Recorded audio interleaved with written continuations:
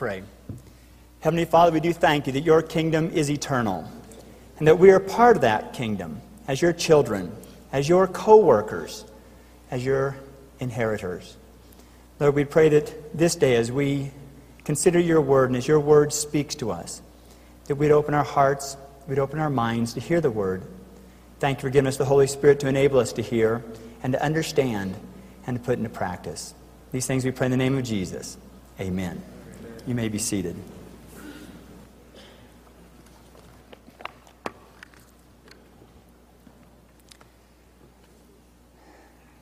Many years ago, a young man of 21 years of age was out taking a walk.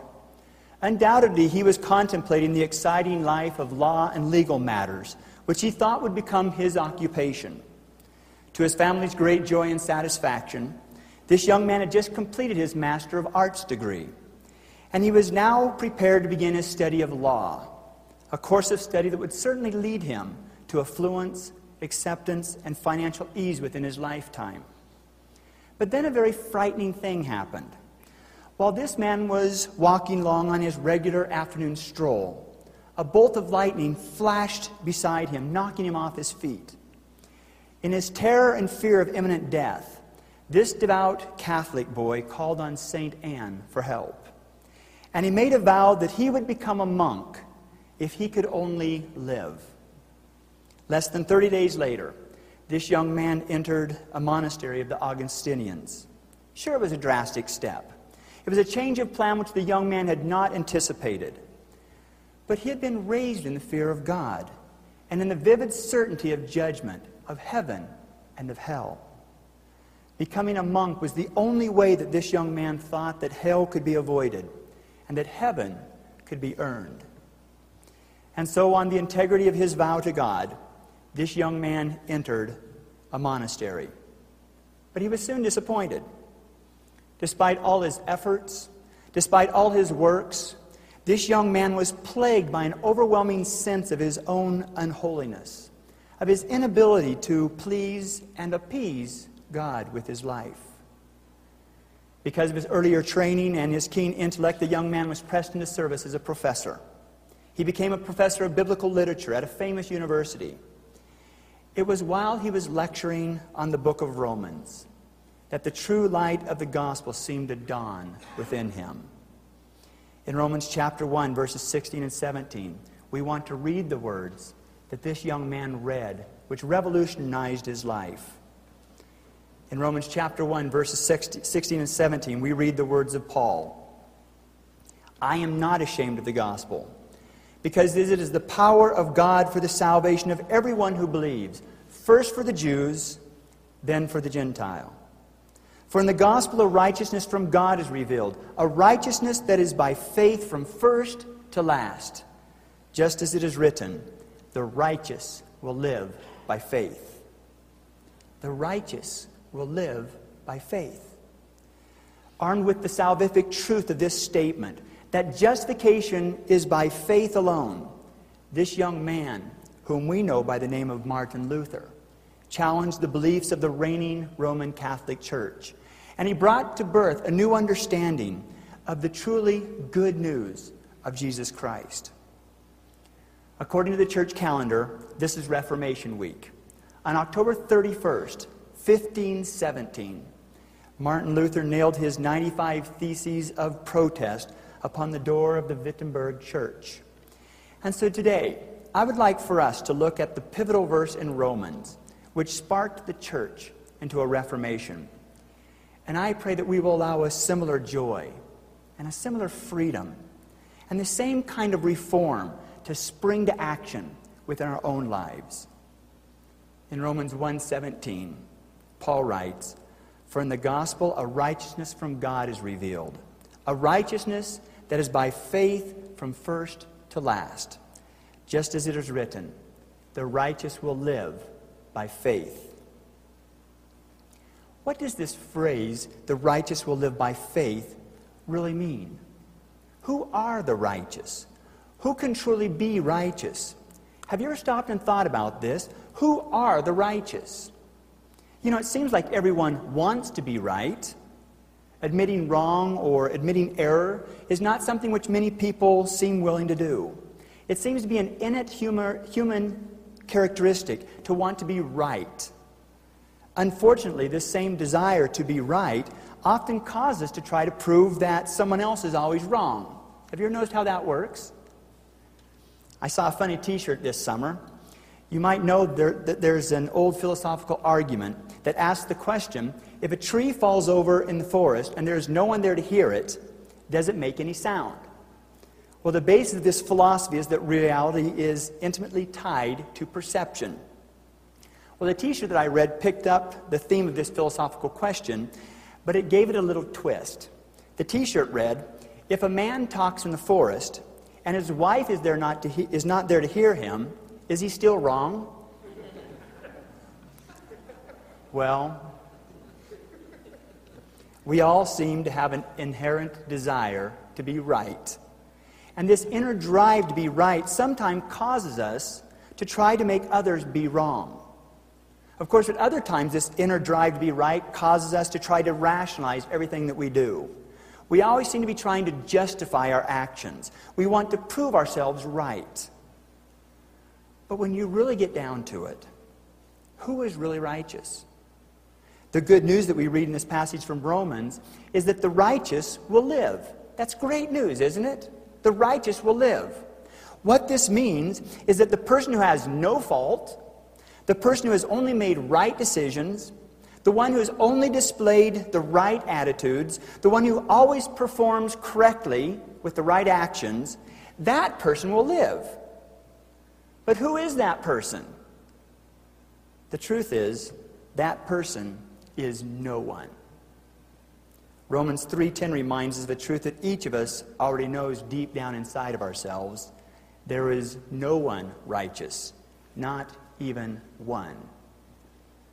And so the call for righteousness seems to ring out like a call to arms. And people everywhere, past and present, set out to be the best people that they can be.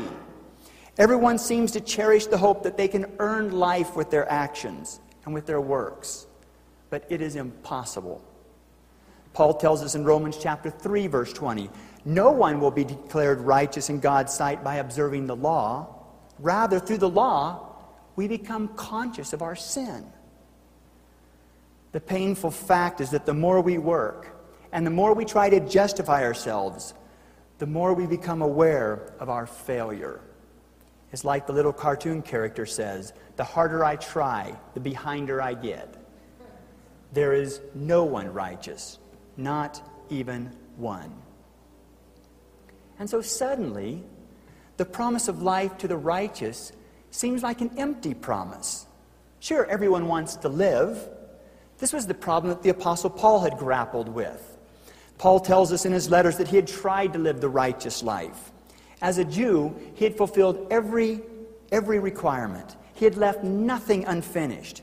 If anyone was able to accomplish the righteous life, certainly Paul must have had the best chance.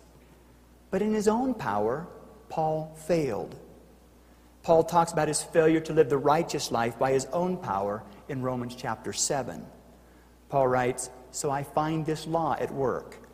When I want to do good, evil is right there with me. For in my inner being I delight in God's law, but I see another law at work in the members of my body, waging war against the law of my mind, and making me a prisoner of the law of sin at work within my members. What a wretched man I am! Who will rescue me from this body of death? Who of us has not felt this same frustration? Paul's words sound and feel very familiar, don't they? But Paul is not the only one who had tried to live the righteous life in his own strength. Martin Luther had also tried to live the righteous life. Conscious of his own sin and unrighteousness, Luther entered the very strictest of monasteries. Now we have to realize that there were lots of monasteries that Luther could have chosen to enter.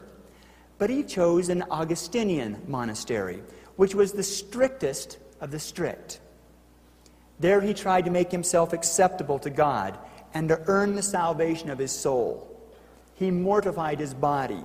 He fasted, sometimes for days on end and without a morsel of food. He gave himself to prayer and to vigils that went far beyond those which were required by the strict orders of his monastic order. He went to confession, often daily and for hours at a time. Nonetheless, he was still haunted by the truth of his unworthiness and unrighteousness before God. And even today, you and I often find ourselves grappling with the righteous life, trying our hardest to earn the pleasure and the good favor of our Heavenly Father.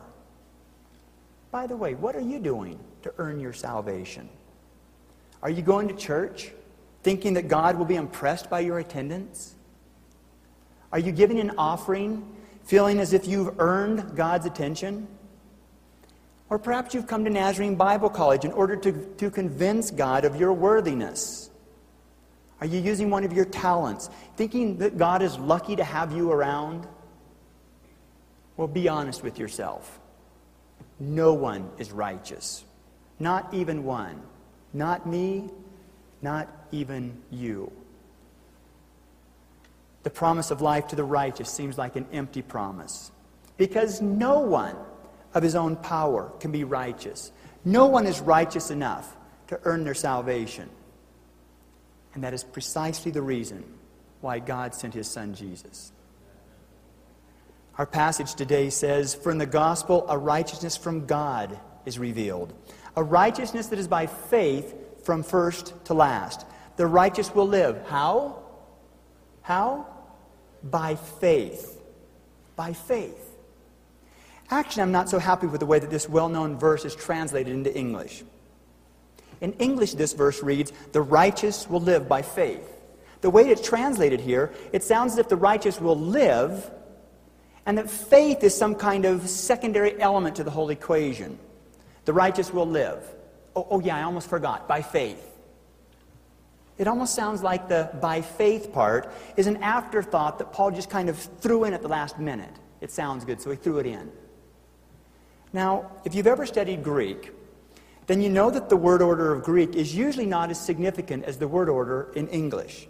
As a matter of fact, the word order of Greek really does not affect the translation of most Greek sentences into English at all. And so on the one hand, we have to recognize that word order in Greek does not really play much of a role at all in the translation of a text into English. But word order does reveal emphasis and significance within the Greek language. When we look at Romans 1:17, I believe that we find an important emphasis that Paul is placing into these words. In the Greek word order, this verse is not written as "the righteous will live by faith." Rather, in the Greek, this verse reads literally this way: "The righteous by faith will live." The righteous by faith will live. Do you hear the difference? Paul is telling us that apart from faith, there is no one righteous. No one can earn his own righteousness. It is only by faith. It's by faith from first to last. This is the marvelous discovery that Martin Luther made 488 years ago. It is the same discovery that Paul made almost 2,000 years ago. And it must be the same discovery that we make today. Only by faith can we be made righteous. There's a legend about Martin Luther that during a serious illness, the devil visited his room. And so while Luther was lying sick and feverish in bed, the evil one entered into Luther's sick room. With a look of sadistic triumph, the devil began to unroll a large and heavy scroll which he carried in his arms. As the fiend threw one end of the scroll on the floor, it slowly unwound itself before Luther's eyes. Luther looked at the words of the scroll and read the long and fearful record of his own sins, enumerated one by one. His stout heart trembled before the ghastly and condemning roll. But suddenly, as strange it might seem, it flashed into Luther's mind that there was one thing not written there. He cried aloud, "One thing you have forgotten. The rest is all true. All that you have written here is terribly and undeniably true. But one thing you have forgotten. The blood of Jesus Christ, his Son, purifies us from all sin." This is the good news of the gospel. It is true that no one is righteous, but God gave His Son Jesus. Through faith in Him, we can be made righteous. Faith in Christ is more than just an intellectual assent. The faith which is counted as righteousness is not something which you just believe off the top of your head. No, faith is the grateful, wholehearted response of one's entire being to the love of God in Christ Jesus. Faith is the placement of our full confidence in God instead of in ourselves. This kind of faith also includes repentance. When we come to true faith in God, when we come to a full confidence in God's limitless power, we also become aware of our own lack of righteousness. We become aware of our own hopelessness and despair of ever really being righteous by our own efforts. True faith in God includes repentance. If we trust in God completely, all trust in our own ability and in our own power is shut out. For we trust in God alone. Anything else is not faith. But by faith, we can be righteous. By faith in the atoning death and resurrection of Jesus Christ, we can be righteous. This is the good news of the gospel. This is why Jesus came. Jesus came and died for our sins and was raised back again by His Father so that we could be made righteous. Not that we could just seem to be righteous, but Christ died and was raised again so we can actually become righteous. But it is a righteousness that is only by faith. It is only by faith in Him that we can become righteous. But the greatest news is yet to come. What is the promise that we read about in this verse? What is there to be gained by righteousness? Romans 1:17 tells us, the righteous by faith will live. Will live. The promise is life. I really like the way that Paul tells us about the promise of God in this passage. Here in verses 16 and 17, Paul gives us both aspects of the promise. He gives us both the negative and the positive sides of the life of faith in Jesus Christ. Paul says in verse 16, I am not ashamed of the gospel, because it is the power of God for salvation. Salvation. Paul first talks about salvation. Did you know that the term salvation is actually the negative aspect of God's promise? By salvation, Paul means that we are saved from something. Salvation means that something will not happen to us. Salvation means that we will not die spiritually. It means that we will be saved from condemnation. It means that we will be saved from hell and from punishment and death. Praise God for salvation. But as great as salvation is, it is actually the negative aspect of what God has done for us in Christ. But in verse 17, Paul gives us the positive aspect of God's promise. By faith in Jesus Christ, we not only receive salvation, but we receive life. The righteous by faith will live. Salvation is not only a promise that saves us from something, it is something which we are saved to. We are saved to freedom. We are saved to life. When we are justified by faith in Jesus Christ, we are set free from our past. You know, every one of us has made mistakes and errors and even sins in the past that haunt us. Regardless of how good we try to act or how much we try to make up for our wrongs in the past, they just seem to linger there, filling us with guilt and with shame. Christ can set us free from our past. By faith in Him, He will cleanse your heart and forgive you even of your past. The good news is that you can have life despite your past. You know, one of the most destructive lies that Satan ever gives is the lie that causes us to think that our past is too sinful or that our past is too bad to be forgiven. I'm reminded about a story I ran across about the American statesman Aaron Burr. Aaron Burr actually graduated from Princeton University as a student of theology, but he turned his back on his faith, and later he studied law. I read the story about how a granddaughter of Aaron Burr gave her heart to Christ in a revival meeting. That evening she came home and she said to her grandfather, "I wish that you were a Christian too." Aaron Burr said to his granddaughter, "When I was a young man, I also went to a revival meeting. And I felt my need for God's forgiveness and for God's mercy. And I knew that I should give my heart to Christ. But I walked out without doing it. I stood under the stars and I looked up toward the heavens and I said, 'God, if you don't bother me anymore, I'll never bother you.' Then he looked at his granddaughter and said, 'After I've made that deal with God, it's now too late for me to bother him.'" Aaron Burr, with a life of chicanery and treason against the United States and against God, felt like he couldn't be forgiven. He felt like his past was too sinful to be overcome. What a tragic mistake. We have to realize that it is not too late. No matter what you have done, God offers you life. He offers you freedom, even from your past. But the salvation of God is not only applicable to the past, but it is also applicable to the future. God's promise to us is life in the future.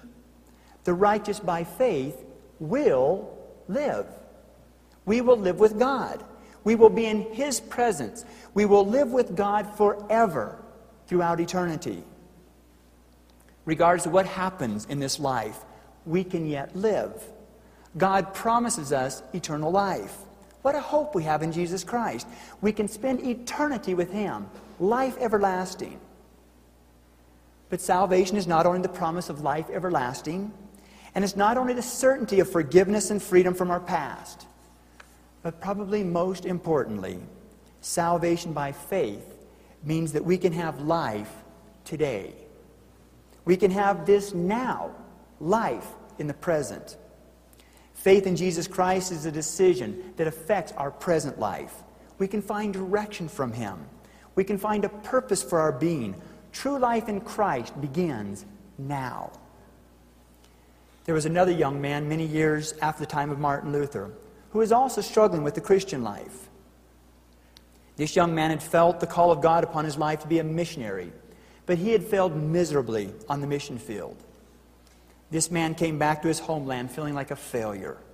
God's promises seemed empty to him, too. And he doubted seriously the usefulness or the purpose even of his own life. This young man, even though he had tried to live a life of faith in Christ, struggled with the age-old question, who can be saved? Who is truly righteous? This young man wrote that in the evening of the 24th of May, he went very unwillingly to a Bible study in Aldersgate in London, where one was reading Luther's preface to the Epistle to the Romans. About 8:45, while the leader was describing the change which God works in the heart through faith in Christ, this young man wrote, "I felt my heart strangely warmed. I felt I did trust in Christ, Christ alone, for my salvation. And an assurance was given me that He had taken away my sins, even mine, and saved me from the law of sin and death." That critical moment in John Wesley's life sparked a revival that ran from one end of England to the other. And the life's work and preaching of John Wesley was founded upon the radical discovery that we have been looking at this evening. The righteous will live by faith. So what about you? Have you made the discovery of life? Have you offered Jesus your whole life? We need to come to Jesus just as we are, but we need to give Jesus all of our life just as we are as well. We can't wait for another day. We can't put it off until we feel better about ourselves, and we can't put it off until we feel worse about ourselves. Today is the day of salvation. Now is the time to place your complete trust in Jesus Christ. This is the day to discover life. Luther realized that truth 488 years ago, and we must realize the same truth today. Paul writes, "For in the gospel, a righteousness from God is revealed, a righteousness that is by faith from first to last, just as it is written, the righteous by faith will live." Amen.